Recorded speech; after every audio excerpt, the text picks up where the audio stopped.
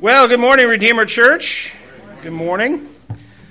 Now, we are taking a hiatus from our friend David. There's a number of reasons for this. The first one is, my goodness, I need a break from David. Right? I mean, I can only preach about rape and murder so many times before I got to go to Paul. Now, I did not, though, choose the verses today at random. We're going to be looking at Ephesians 5, verses 15 through 20. Now, there are a lot of new people here, and the culture of this church is something that has attracted people. It's always attracted people. We are people who love the Lord Jesus. We love the table. We love the bread, and we love the wine. And so thinking about this church and thinking about its culture, I thought, especially going into next week is Reformation Day, and then we'll have Thanksgiving, and then we'll have Advent, and I'm going to get up here, and I'm going to read my favorite verses out of Deuteronomy about spend all your money on the booze and the wine and the meat. It's going to happen. But I wanted us to temper that. I wanted to talk for a moment about maybe the darker side of this feasting culture that is so prevalent amongst us in the CREC, and just remind us, right, that there is a spirit that we are to be filled with, and you cannot buy it at Total Wine and More. So these verses I've been considering for quite some time personally, just my own understanding of this life that we are living, the Christian life. But I thought it was time to just talk about it as a community. So the verses I'm going to look at are, again, Ephesians 5, 15 through 20. And this is what Paul has to say. He says, "Look carefully then how you walk, not as unwise, but as wise, making the best use of the time, because the days are evil. Therefore do not be foolish, but understand what the will of the Lord. And do not get drunk with wine, for that is debauchery, but be filled with the Spirit, addressing one another in psalms and hymns and spiritual songs, singing and making melody to the Lord with your heart, giving thanks always and for everything to God the Father in the name of our Lord, Jesus Christ." Let's pray. Father, I thank you so much for Paul's ministry to the Ephesians. I thank you, Lord, for these words of wisdom and understanding and insight into the weakness of our flesh. I pray, God, that as we open this word, that we would see our own folly and sin and the wisdom as well that we need, Lord, the righteousness of Christ that we need to cover our sin. I pray that we would, all of us, be careful about how we walk, that we would walk in wisdom, that we would walk in understanding, and that we would indeed be filled with the Holy Spirit. We thank you and we praise you in the name of your Son, and amen. Now, when you're traveling down the road in one direction, 1 Samuel, 2 Samuel, it's easy to just pick up where you left off from last week and carry on. But then if you go jumping around from book to book, I think it's important to stop for a second and consider the book that you're talking about, right? You go from 2 Samuel to Ephesians, that's a jump, right? They're quite different. Now, Ephesians is written to Christians in Ephesus and in the area of Ephesus. I believe it wasn't simply the Ephesians, given the fact that Paul states several things in there that makes it seem like he doesn't know everybody, but he does know everybody in Ephesus. So it was a letter that was sent to Ephesus, read on a Sunday morning like this, and then was passed around to the other churches. Now, Ephesus is an important city. It was the capital of the Roman province of Asia, on the west coast of what is now modern-day Turkey. It lay between the eastern and western halves of the Roman Empire and was among the 5 most prominent cities in the first century. The 5 big cities. It's like New York or Los Angeles or Paris or London. It's one of the big ones. Now, during Paul's unusually long stay in Ephesus, it became the center of evangelizing, right? When you want to have a big effect on a large area, one of the most effective things that you can do is move to the big city. You go to the big city, you have a greater influence over a bunch of people that are traveling in and out of it. If you have people who are doing, they're coming and selling their goods, they have businesses there, they're going to go out to the 4 corners of the world. It's a good place to set up shop. And Paul makes the best use of Ephesus. Now, his affectionate ties to the saints there is evident in his farewell speech to them in Acts chapter 20. It's quite an emotional speech that he gives, ending with the fact that he will never see them again, and they all are weeping. It's very emotional. But he was very passionate about the saints there and the work that they were doing. It was very important work. It was a very important church. Now, the most prominent civic monument in Ephesus was a temple to the goddess Diana, one of the 7 wonders of the ancient world. It was massive. And lots of people would come from all over to see it. And, as is common, if you go to claptrap shops at tourist destinations, what do you always, right? My mom used to collect the little spoons. Have you ever seen those little spoons? These middle American women, I don't know where they got this idea, but you buy a teaspoon and it has this little enameled picture of the thing you went and saw. So my mom has more teaspoons than I don't even know where she keeps them now. But they used to cover the walls in the dining room of the house I grew up in. And you got, you got the Mount Vernon spoon, and you got the Lincoln Memorial spoon. Now, this is something that we still do. I came back, and now, I always laugh at my mom about her spoons, and you go to my fridge, and now there's these magnets that I buy everywhere I go. That silly woman. Oh, guys, I brought another magnet from a castle you've never seen, but let me tell you, it was beautiful. This painting. No. So what they used to do, obviously, because Ephesus was a claptrappy town, is they would make these little silver statues that you could take with you, and you could set up in your house, and you could offer her bread and wine and worship her and pray to her. And it was they had these silversmiths who made famous idols of Diana. Now, this was a huge industry there. And so Paul comes, and he starts throwing this whole industry under the bus because there is only one God, and his name is Jesus, not Diana. And you should stop serving idols, and people would melt down their Diana statues, and he was messing with this whole thing. So the silversmiths got quite angry with him. Okay, they were very, very, very, very angry with him. And he caused a big stir there. And this was one of the things that he was working on very hard in Ephesus. Now, it's interesting because the city, in one ancient inscription of it, is called the nurturer of the goddess. So Ephesus was the nurturer of the goddess. And the goddess, in turn, makes Ephesus the most glorious of the Asian cities. Now, Paul, being as wise and clever as he is, later in his epistle, makes reference to both of these things. Okay, the original readers of this letter would have appreciated the irony of Paul's words in Ephesians 5:29 about Christ's nourishing his own body, the church. So he's mocking this culture that they have there, worshiping Diana. The original readers would have also appreciated the point of contrast when Paul describes Christ's church as the glorious bride in Ephesians 5:27. He's making fun of the cult of Diana. Okay, he's teaching and instructing. Now, I think this is very important for people who don't like the serrated edge, who have a hard time with the sort of edgier side of things. He's not just teaching. When he's teaching, he's making fun of the idols of the people. He's mocking them openly. Right? This is the kind of thing that you hear in here when I start talking about a dithering Joe Biden. Right? We mock the blindness and foolishness of pagans, even as we're instructing the saints in the truth. Now, it was also in Ephesus that Paul's preaching, as I've mentioned, of Christ caused a major conflict with the silversmiths, who did not like him and threw him out of the city.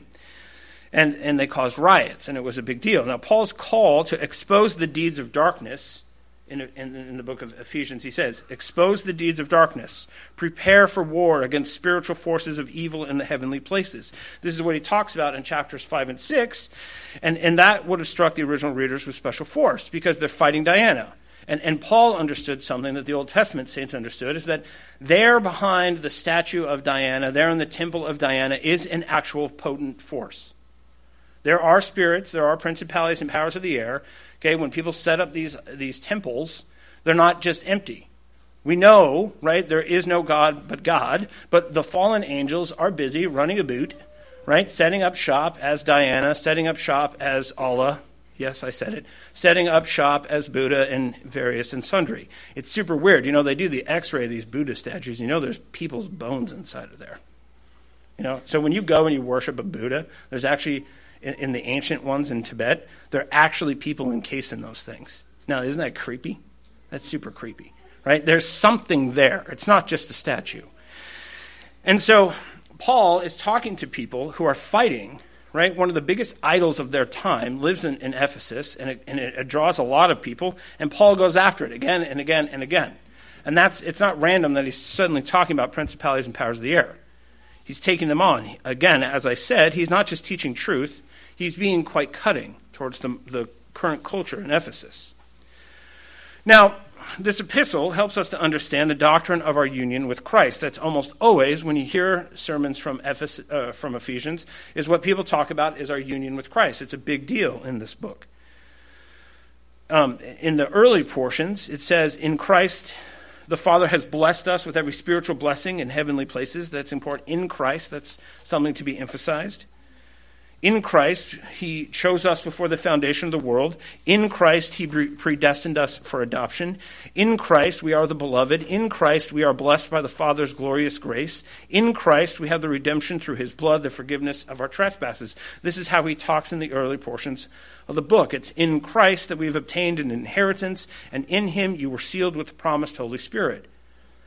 The epistle teaches us that all of human history moves toward the goal of bringing together all things under the sovereign rule of the crucified and exalted Christ. They can make as many statues as they want. They can make as many temples as they want. But the purpose of human history is that all things would be united in the Lord Jesus Christ.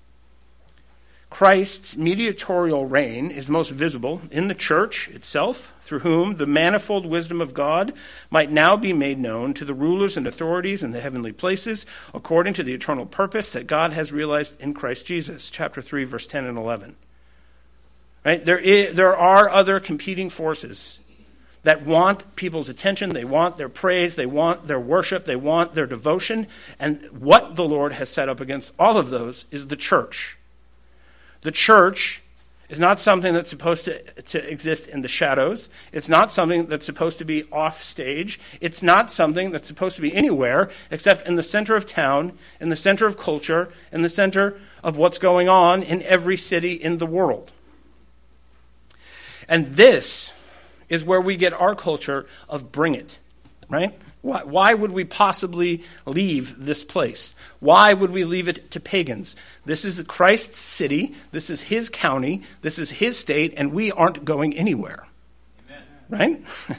And we live in a city, well, what do they call it, right? Let's have we're so happy we have the Kraken. Finally, we have a hockey team. Okay? And what do they call the stupid stadium they play in now? The Climate Change Pledge, whatever. And you're like, are you kidding me? I so desperately wanted to go there, and I just can't bring myself to do it.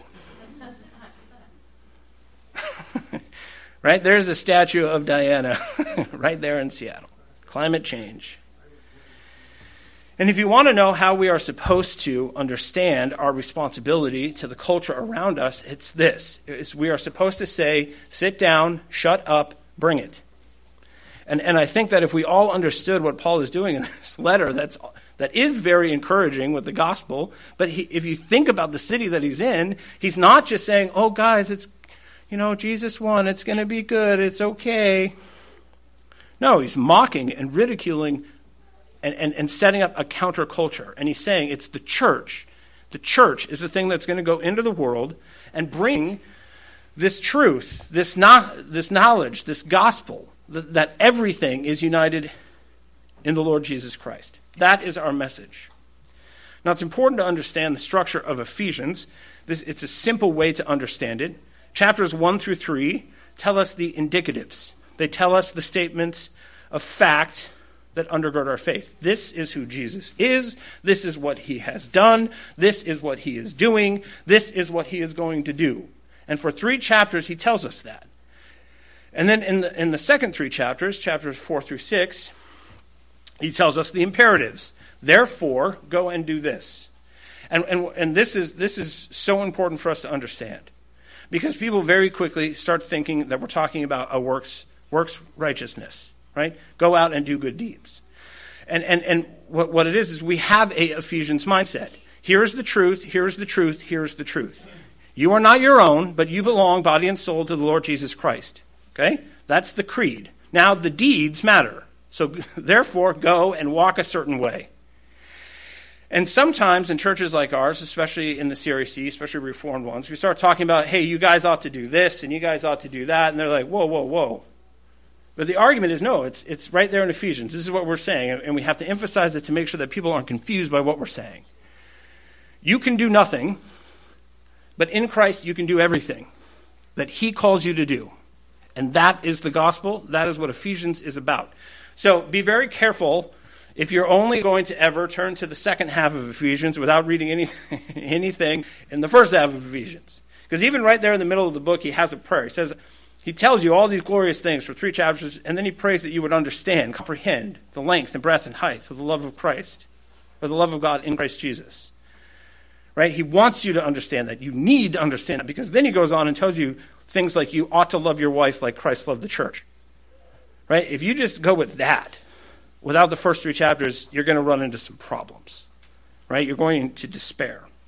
So this is the overall structure of the book. One of the other things that he talks a lot about throughout, especially in the second half, is how you walk. Okay, how you walk is important to him. But you're only going to know how to walk if you know what the way is. And the way is Jesus. He makes it very clear. And then he gets on in chapters 4 and 6 to talk about your walk. He says in chapter 4, verse 1, walk in a manner worthy of the calling to which you have been called. He later exhorts us to no longer walk as the Gentiles do in the futility of their minds. We are to be imitators of God as beloved children and to walk in love. We are to walk as children of light. Paul picked up this idea, okay, it's not random, from the Old Testament is where he got it. Deuteronomy 5:32. You shall be careful, therefore, to do as the Lord God has commanded you. You shall not turn aside to the right hand or to the left. You should be careful, Moses is saying, about how you walk. And Paul, the apostle, comes along later and knowing the books of Moses says, hey, be careful how you walk. How you walk is important. And he doesn't want to just tell us how to walk before he's told us the way. And the way is Jesus. Okay, now that you know that he is the way, let's talk about how you follow. Remember, Psalm 1:1. Blessed is the man who walks not in the counsel of the wicked. Okay, this is not a new idea. Paul is referencing the Old Testament. That's what I like about this book. He doesn't just come right out ever and just be like, as it says in the books of Moses, as it says in Samuel, as it says in Psalms. He's full of the Word of God, and it just pours out of him. That's another thing. If you want a real good study Bible, okay, what you do is you overlay the New Testament over top of the Old Testament, all the references, and you punch a hole there, and you take that, and you see the links, right? You go and there's references that he's making, like walking. Well, let's go back in the Old Testament and look at what Moses had to say about walking. You see that the book of Ephesians is full of Old Testament references. He uses terms like redemption and forgiveness, adoption and inheritance. He says the circumcision. He talks about the covenants of promise. He talks about the temple. He talks about these things in this book because he's full of the Word of God. And if you're full of the Word of God, when you're going to sit down and you're going to encourage people in the truth and you're going to call them up to a certain way of walking and a certain way of living, if you are full of the Word of the Lord will come out. Okay? I don't know how many times I think, I have no idea what to say to this person. And you know why I don't have anything to say to them? Because I'm not full of the Word of the Lord. Other times when I'm full of the word of the Lord, it's like I can't even help myself. Before I even think about what I'm saying, the Word of the Lord's coming out of me. I'm like, man, that sounded like Samuel. Man, that sounded like Paul. Right? If you want to be wise and you want to call people to a higher way of living, right? A righteous way of living, be full of the Word of God. This is where we're going here. This is where Paul is taking us. He's full of it and full of the Word of the Lord, and so it just comes pouring out of him. So as we're going here, now this is all setting us up for chapter 5. Chapter 5, verses 15 to 17 now, right? Think of all the themes we've talked about. He says, look carefully then how you walk, not as unwise, but as wise, making the best use of time, because the days are evil. Therefore do not be foolish, but understand what the will of the Lord is. Now, the reputation of the gospel is bound up in our public behavior, This is important for us to understand. The need for care and wisdom, right? Lest the Christian cause should be inadvertently jeopardized by our thoughtless speech, our thoughtless action, right? One of the things that you are doing, okay, when you go from here and you're speaking kindly to your wife, that is something you're supposed to do. Why? Because that is what the Lord Jesus does to his bride, the church. Now, the other thing is when you are speaking that way to your wife in kindness and love and selflessness, when you're doing it out loud, your children hear you. When you do it out loud, the guy standing behind you in line at Wendy's hears you. Okay? The way that we are conducting ourselves is increasing the reputation of the church or decreasing the reputation of the church. This is why I am so glad they're finally calling us Christian nationalists. Oh, you're paying attention now, and you're calling us the labels that we ought to be called. This is what I love. People are like, oh no, not Christian nationalists. I'm like, finally, they figured out what we're doing. Every nation in the world under the banner of the Lord Jesus. Yes. I kind of wish they hadn't figured it out. Right? But they have. And so this is what, and for some people it's a problem. But for me, I'm like, no, right? Now they're, right? Why of all things, on recently on the news, right? They have this big news program, and they're going to talk about Christian nationalism, and who do they have? Moscow, Idaho. A bunch of ragtag guys now are unsettling liberals and progressives throughout the whole country. And you're like, yes, the reputation of the Lord Jesus Christ, they're actually worried about it. All the things they should be worried about, and they're worried about Doug Wilson in Moscow. And you're like, yeah, I would be worried too, right? Because he's getting old, and he's got an army of people who are going to take over for him. Right? This is what I love. The reputation of the church, the reputation of the church's culture, is something that is supposed to be spread abroad by the way that we act and the way that we walk and the way that we treat one another. Right? We are living in a place where I don't honestly think, I think to get anybody's attention around here in Seattle, we would have to do something pretty extreme. I think probably more extreme than we're really able or willing to do at this point. But I know that over time, if we are faithful, they're going to worry about our children and their children and what they're going to be doing around here. They're like, where did this come from? And little do they know, it's little churches like ours, when it finally happens, 60 years ago, if we would have known that little church was there, we would have crushed it. You're like, ha ha. We're just doing the faithful thing we're called to do. Loving our wives, having kids, teaching them to love Jesus, teaching them to work well, to work with their hands, to make the best use of the time, to look carefully how they're walking, to be wise, to know the will of the Lord, to be full of the Holy Spirit, to be full of the songs of the Lord. This is the thing that we are doing, and eventually, when they finally notice, it's going to hopefully be too late. This is what we are thinking of. This is what we are trying to accomplish here. Now, everything worth doing requires care. We all take a great deal of trouble over the things which matter to us. Our jobs, our education, our homes, our families, our hobbies, our appearance. The things that we care about, we take care to do well. You can tell what I care about because, right, people ask me, well, what are we going to do about this? I don't care, whatever. Do whatever you want. I don't care, whatever. Just do it however you want to do it. But other things, suddenly Mike sends like 15 text messages and 20 emails, and he's like, clearly he has some feelings about how this ought to be done. Now, it's easy for someone like me because I don't care about my... Yeah, Becky's laughing a little too hard back there. It's true. I'm the kind of person where it becomes very obvious that I care about something very quickly. But most of us, this is how it works, right? You can tell, oh, this person takes a great deal of care here. This must be important to them.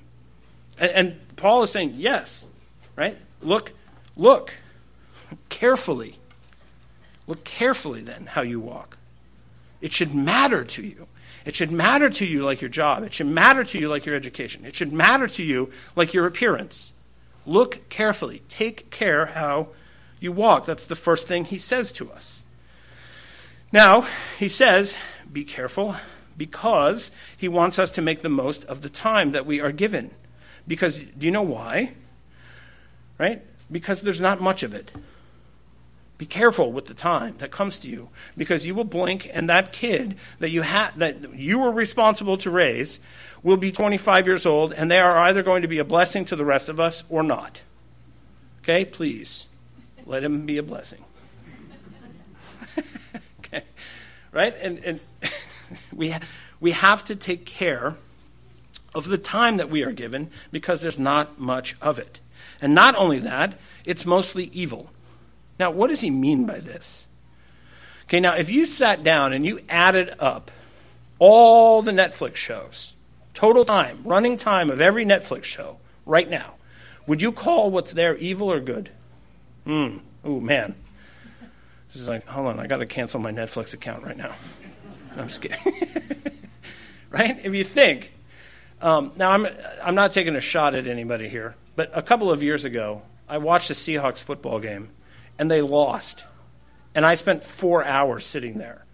And this is just me personally, because my wife will testify to the fact that I've spent way too much time with my 10 fantasy leagues and my whatever. But one day I was like, this is evil. This is an evil waste of my time. And now, you know what, I can find out if they win or lose in 5 minutes. Now, this is what I have to be careful. I'm not saying everyone who goes out of here to watch football is sinning. That's not what I'm talking about. I'm telling a personal story, okay? Telling a personal story. I was like, you know what I'd rather do is plant a church. Anyway.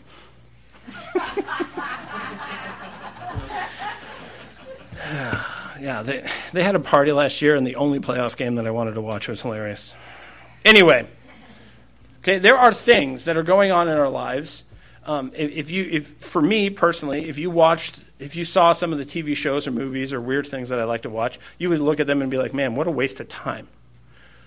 Right? Now, there is a little subjectiveness to this, but what we have to understand is you add it up, right? Add it up. If you took all the books on your shelf, all of them, okay, you're done already, okay, and you added up the amount of time it would take you to read them, would you call what's there evil or good? If you added up all of your leisure time when you're not at work from 1 week, would you call it good or would you call it bad? Right? There's this app I avoid on my phone. It tells me how much time I spend on Instagram, how much time I spent listening to music, how much time And recently my kids asked if they had such a thing for the Xbox game that I like to play, and I said, don't you dare. Okay? If I'm going to pretend to walk through the woods hunting elk, that's my business. My poor children. Daddy, can we play on the Xbox yet? No. If you added up the total things that you said in a week to your children, is it evil or is it good? Now, you tell me, right? It seems super random that Paul would say this. The time is evil? The time is evil? It is, though, most of the time, because there is a lot for our flesh. There's a lot of tall grass for our flesh to wander off into and waste our time. Dissipation. There's a lot to distract us. There is a lot to lead us astray. And we have to be very careful and look carefully how we're walking. And what he wants us to do is to redeem the time. He wants us to buy the time back. He wants us to, and this word redemption is very important, right? Because what are we? We're redeemed. We were evil, and we are redeemed to the Lord. The time is evil, and what he wants us to do is sanctify it. What he wants us to do is glorify it. What he wants us to do is buy it back in wisdom and obeying the will of the Lord, looking carefully, and buy it back and redeem it the way that we have been redeemed. And we make these jokes, right, about how we spend our time and how we should be spending our time. And what is possible for all of us is to go from here and to redeem it. Why? Because we're in Christ. That's right. You're redeemed. Now he's talking about us going forth, therefore, and redeeming things. And time is one of the first ones that we have to redeem because there is important work for us to do in this world. Now, the second thing he wants us to do is to be wise people. That's what he called us to originally. He said, be wise and not unwise. This, beyond redeeming time, he wants us to know the will of the Lord.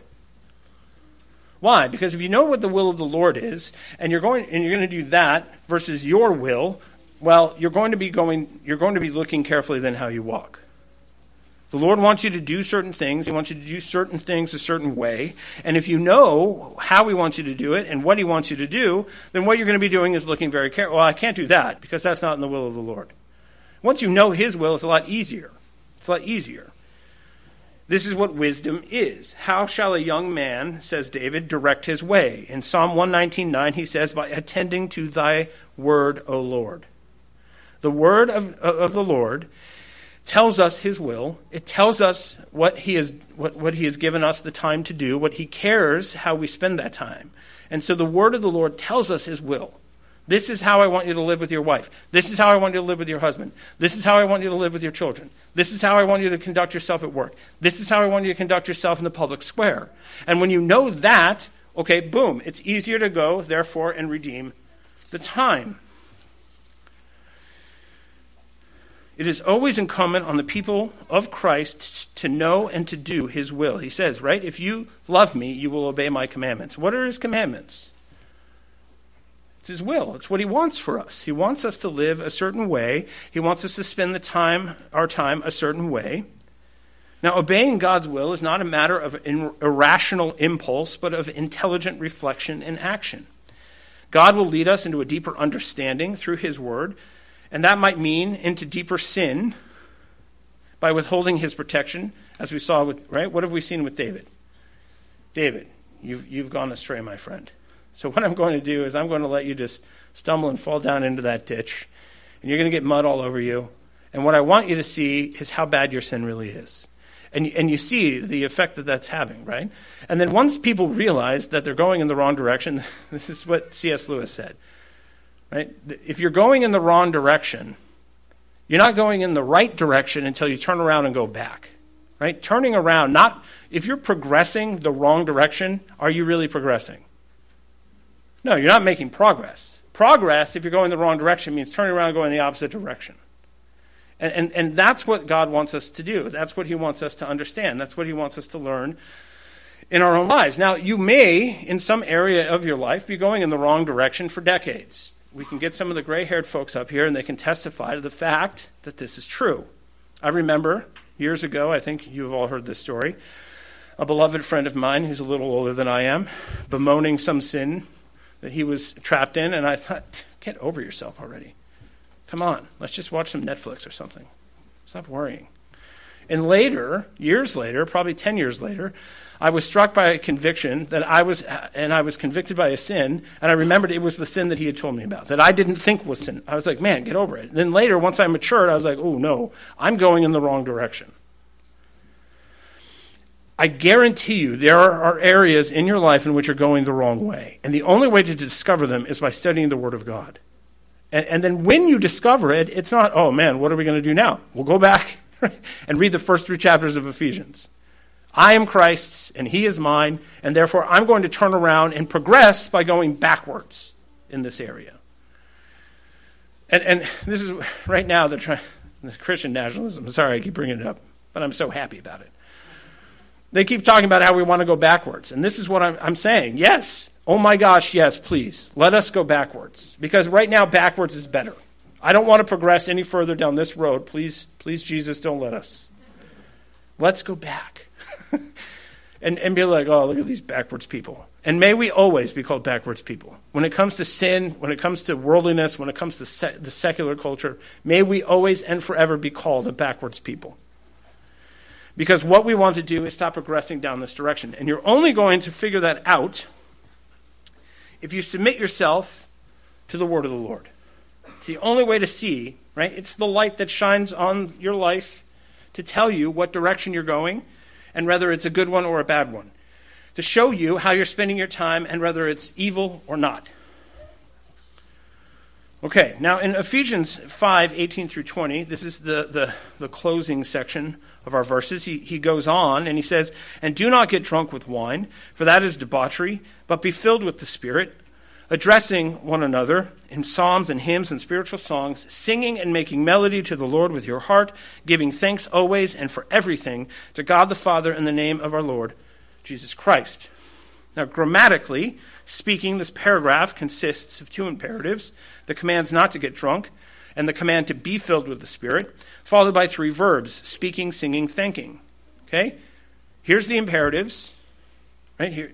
And then this is the result, is what he's saying. Do these things, and this will be the result. That's what this whole section is about. Theologically speaking, It presents us with our Christian duty to avoid drunkenness by seeking the Spirit's fullness, and then describes 3 consequences of the spiritual condition in terms of our relationship to other believers. Because we are not an island, we are not alone, we don't suddenly get our life in order and then sit there by ourselves, basking in the glory of ourself. Right? When you get your life in order, when you are full of the Spirit, when you're going in the direction you want, when you're redeeming the time like you should, there are other Christians there that you will find in your presence. That's what it's supposed to lead to, right? When a husband and wife get their act together and they go in the right direction, do they have more of one another or less of one another? Okay, when a family finally repents of their sin and sits down at the dinner table and actually looks at one another over a meal and talk to one another and are engaged around table fellowship like they're supposed to, do they have more of one another or less of one another? Okay, well, when all of us, when we get our lives in order and we are dealing with things like we should, do we have more of one another or less of one another? What he tells us is that you have more of one another. And I will challenge every single person in this room right now that if you have less of one another, it's a sign that you're going in the wrong direction. If you have more of one another, it is always a sign that you are going in the right direction. If you look at the total time of your week, do you have more of your spouse, more of your children, more of your community, or less? Right? Let's go by 1 year, 5 years. Let's go by a week ago, 2 weeks ago. Is your life full of the people of God? And is it increasing, or is it stagnant and decreasing? That alone will tell you whether you're going in the right direction or not. Right? What you know what? And I'll be honest with you guys. I'm responsible for every single one of you.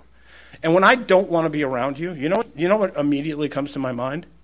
Well, hold on, let me rephrase that. You know what my wife immediately reminds me of? Is that I'm going in the wrong direction. Because if you want more of one another, you're redeeming the time. And you know the will of the Lord. And you're full of His Spirit. Now, this is something that I tell people, young hot bloods, is that don't reform anything you don't love. If you don't love something, keep your reforming hands off of it. Now, if you love one another, then you will be active in reforming one another. Okay, you want to do it. But what happens? Something happens, or there's sin, there's things that haven't been dealt with, there's things that have been said that you've not gotten over, you've separated from people. And what ends up happening is what? You want them to change, but you don't think they're you're not interested in reforming them, and you're not interested in reforming them because you don't love them. Or you're interested in reforming them, and you don't have the Christian love because you're not being careful about how you walk, and so what you want to do is just simply change people. And I've told that before. There was a friend I desperately wanted to change. I was sick of his nonsense. And I sat down with him, and in 3 minutes, he could tell that I had some sort of weird agenda. And he's like, I'm not really sure what's going on here, but I'm going to go. Because he could tell there's no love. There's no love. I just stop annoying me. Right? And you can tell this with your own children, right? What he is saying here is that when you are full of the Spirit of God, when you're full of gratitude, when you're full of thanksgiving, what your life will be filled with is one another. In harmonious song. And, right? There will be harmony in your life. Harmonies that you're singing, harmonies that you're feeling. Right? If we're all guitars, and my job is to tune my guitar to Jesus, who's sitting in front of me, he's playing the notes, I'm tuning my guitar to match his guitar. If we're all doing this, we are also in tune with one another. Right? It's 110 guitars, and there's no disharmony. That's what he's telling us here. That's what he wants for us. This is how we should be careful how we walk, because what he wants amongst the people of God is harmony, gratitude, thanksgiving. Now, one of the things that he says here that I have to address is that don't be drunk with wine, but be filled with the Spirit. There is a spirit, right? There's a reason they call it spirits. Now, because I like spirits, I actually read books about the history of spirits. This is one of the many things that you maybe think would be an evil way to spend my time, but it's quite interesting. And there is a long history of calling it spirits. Why? Because when people would drink too much of it, they would look like they were indwelt by some evil spirit. A father who drinks too much and beats his kids, it seems like there's something possessing him that is not true, good, and beautiful.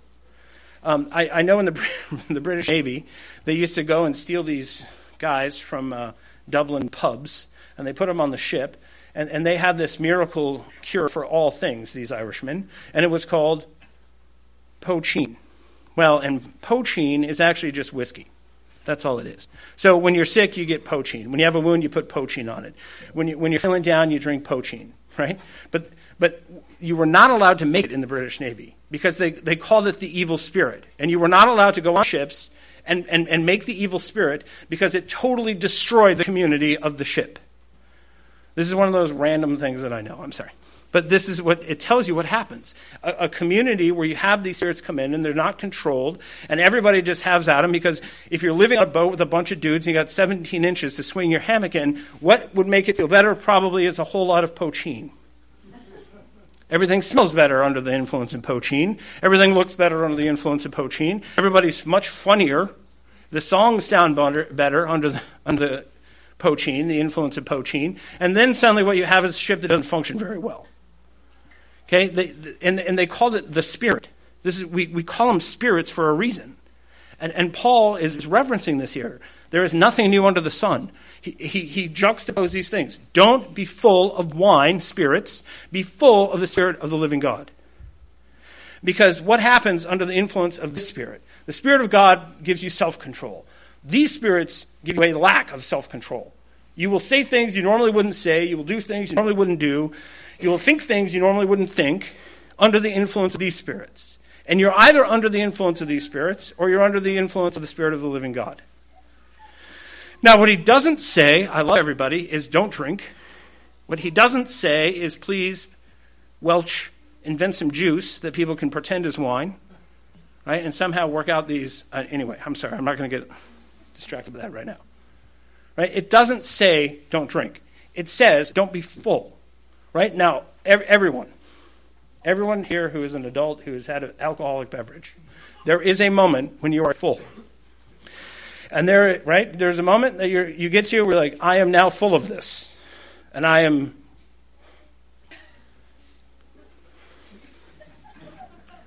going to say and do things now that later I'm going to have to send emails to everybody who was at my house and apologize for what I said and did. Right? You're going to go out and you're going to ruin a perfectly good time because you're full of this spirit. And he says, don't do that. Don't do that. Right? Don't do it. Be full of the Spirit of the living God. And that Spirit, we're told in Romans 14:17, it says, for the kingdom of God is not a matter of eating and drinking, but of righteousness and peace and joy in the Holy Spirit. If you're full of the Spirit of God, what are you full of? You're full of righteousness and peace and joy. The fruit of the Spirit is what? Joy, peace, patience, kindness, goodness, self-control, love. 2 Timothy says that we received a spirit, we received power and love and self-control. This is the spirit that we have, power, love, and self-control. This is what we're supposed to be filled with. Now look at a person who's drunk, a person who's full of the evil spirits. They look like somebody who's full of evil spirits. And this is what he wants. He wants you to be full. He wants you to have the fullness of life. Earlier, what is he prayed in the book of Ephesians? That we would what? Comprehend the length and breadth and height of the love of God. He wants us to understand this fullness that we ought to have now because of Christ, in Christ, for Christ, as Christ. This fullness of life. That's what he wants you to be full of. He doesn't want you to be full of the spirits. Now, debauchery is what he calls what happens to you. And that actually is a word, the adverb form of it, is that riotous life that the prodigal son had. Remember when he took all of his dad's money and he went and he was full of debauchery? Well, he was full of this riotous living. He spent all of his dad's money on what? Getting drunk and having a good time. And next thing you know, when you're having that kind of good time, you end up what? Sleeping with pigs, right? You're there with the pigs now, eating with them. Now, and if you don't believe me, we can go down to UW, to Frat Row right now, and we can find all the guys out there sleeping in the mud in the front yard. I've seen it myself. It's a thing that happens. That riotous living, that debauchery, that lack of self-control is the thing he wants you to avoid. And then if you avoid that, if you're careful how you walk, if you're full of the will of the Lord, if you're full of the Spirit of God, if you're full of the right things, what happens? Well, Christian fellowship and public worship, that's what happens. And we have to understand, when you guys are singing, and I want you to think about this as we go on with this service. When you're singing, the person next to you hears you. Right? You're not singing and it's just an audience of one. When we're singing, we're actually singing towards one another. We're singing to one another. We're declaring the truth to one another. And it's harmonious and it's beautiful. And I'm hearing the truth proclaimed by you, and you're hearing the truth proclaimed by me. And I'm hearing it almost always in this community in a melodious and beautiful way. And that's what he wants. He wants harmony. He wants fellowship. He wants the word of the Lord to fill us and come pouring out of us, to encourage one another and bless one another and call one another to a higher, holier way of life. But that's not all, right? He wants us to be full of thanksgiving. He wants us to be full of gratitude. Why? Because if you go back to Romans 1, he says, if you thank God and you acknowledge him as God, your mind will be full of light. Your mind will be set on the things above, not below. Your mind will be set on the Lord Jesus Christ, and everything in your life will be in order. Now, if you don't thank him and you don't honor him, your mind becomes darkened and you start flipping things around. Your sexual preferences, right? The meat and drink. You're not just eating and drinking for joyous celebration or to fill your body. You become gluttonous. You start falling in all kinds of sexual sins. You start running your mouth. And so all of these things are connected. If you darken your mind by ingratitude, it's like being full of the spirits. And so people who are fastidious and be like, well, I don't drink at all. I don't drink at all. Yeah, but you're not full of gratitude and thanksgiving either, and so you're just the same as a drunk person. You're just the same. What you're drunk on is self, though. Self. Now, ladies and gentlemen, I would like to close with this thought. Your creeds result in deeds. Okay? The words you live by result in works. Ephesians tells us, this is the creed, the Lord Jesus Christ. These are the deeds, being careful how you walk in the will of the Lord, wise and upright and full of good things. These are the creeds, and therefore these are the deeds. That's what he wants us to understand in Ephesians. You can't just come here and get your creeds right and think that that's that. That's not the Christian life. And in our day, we think, in a world gone mad, that as long as we understand what the truth is and we get the creeds right, boom, we're good. Or you have hyper-pious people who have terrible, terrible creeds, and they're out there and they're doing these deeds disconnected from the creeds and they don't understand them. Love is love. Right? We're just going to love everybody. Well, you don't have the right creeds. You have no idea what that word means. What the book of Ephesians is about is getting the creeds right so that we get our deeds right. Getting the words right so that we get our works right. And this is what you need. This is what your spouse needs. This is what your children need. And this is what the watching world needs. And if we are a community that gets our creeds right and our deeds right, okay, we're not going to go and worship at Climate Change Pledge, whatever stadium. We're going to have the right deity at the center of our lives, and it's the Lord Jesus Christ. And if that happens, what we're going to do is affect the overall culture, just like the Christians in Ephesus did. The gospel is good news. It results in good works. That is what we have to understand. Now, my question is this. What are you full of? What are you full of? Are you full of the Spirit of God? Or are you full of the spirits of Total Wine and More? Are you full of divine power chords or the loud carousing of drunkards? Are you full of wisdom or folly? Are you full of idols and idleness or adoration for the Lord in word and deed? Are you full of thanksgiving? I would suggest that you sit down, that you open the book of Ephesians, that you get your creeds right, you get your words right, and then you will get your deeds right and your works right, and then we will be a city on a hill. then we will be addressing the culture of Seattle like they addressed the culture in Ephesus. And you can't just address the culture without getting this right. Your creeds and deeds. Yours. Not the world's. Yours. Go, therefore, and be obedient to the Lord Jesus Christ. And open this book and study it. Study it yourself. Study it as a family. In the name of the Father, and the Son, and the Holy Ghost. Amen. Father, we thank you so much for your goodness and kindness. We thank you for the Ephesians. We thank you, Lord God, for Paul and his ministry there. We thank you, Lord, that temple in Ephesus to Diana is no more, that it is not remembered, but in history books. And I pray that we would get our creeds and our deeds right so that the idols of this land will live only in history books. And amen.